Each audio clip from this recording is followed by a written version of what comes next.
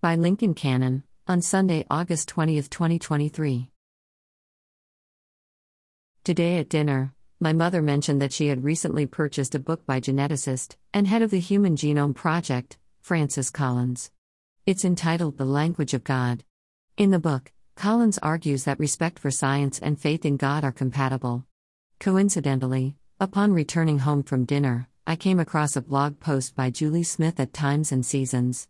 She mentions that Deseret Book, owned by the LDS Church, has been promoting the book in its catalogs. I checked the Deseret Book website, and sure enough found the book for sale there. Although I haven't yet read the book, I'm glad to see that the largest Mormon bookseller has decided to promote a book that advocates respect for science. I'm also glad to see that it's already gone as far as reaching persons like my mother.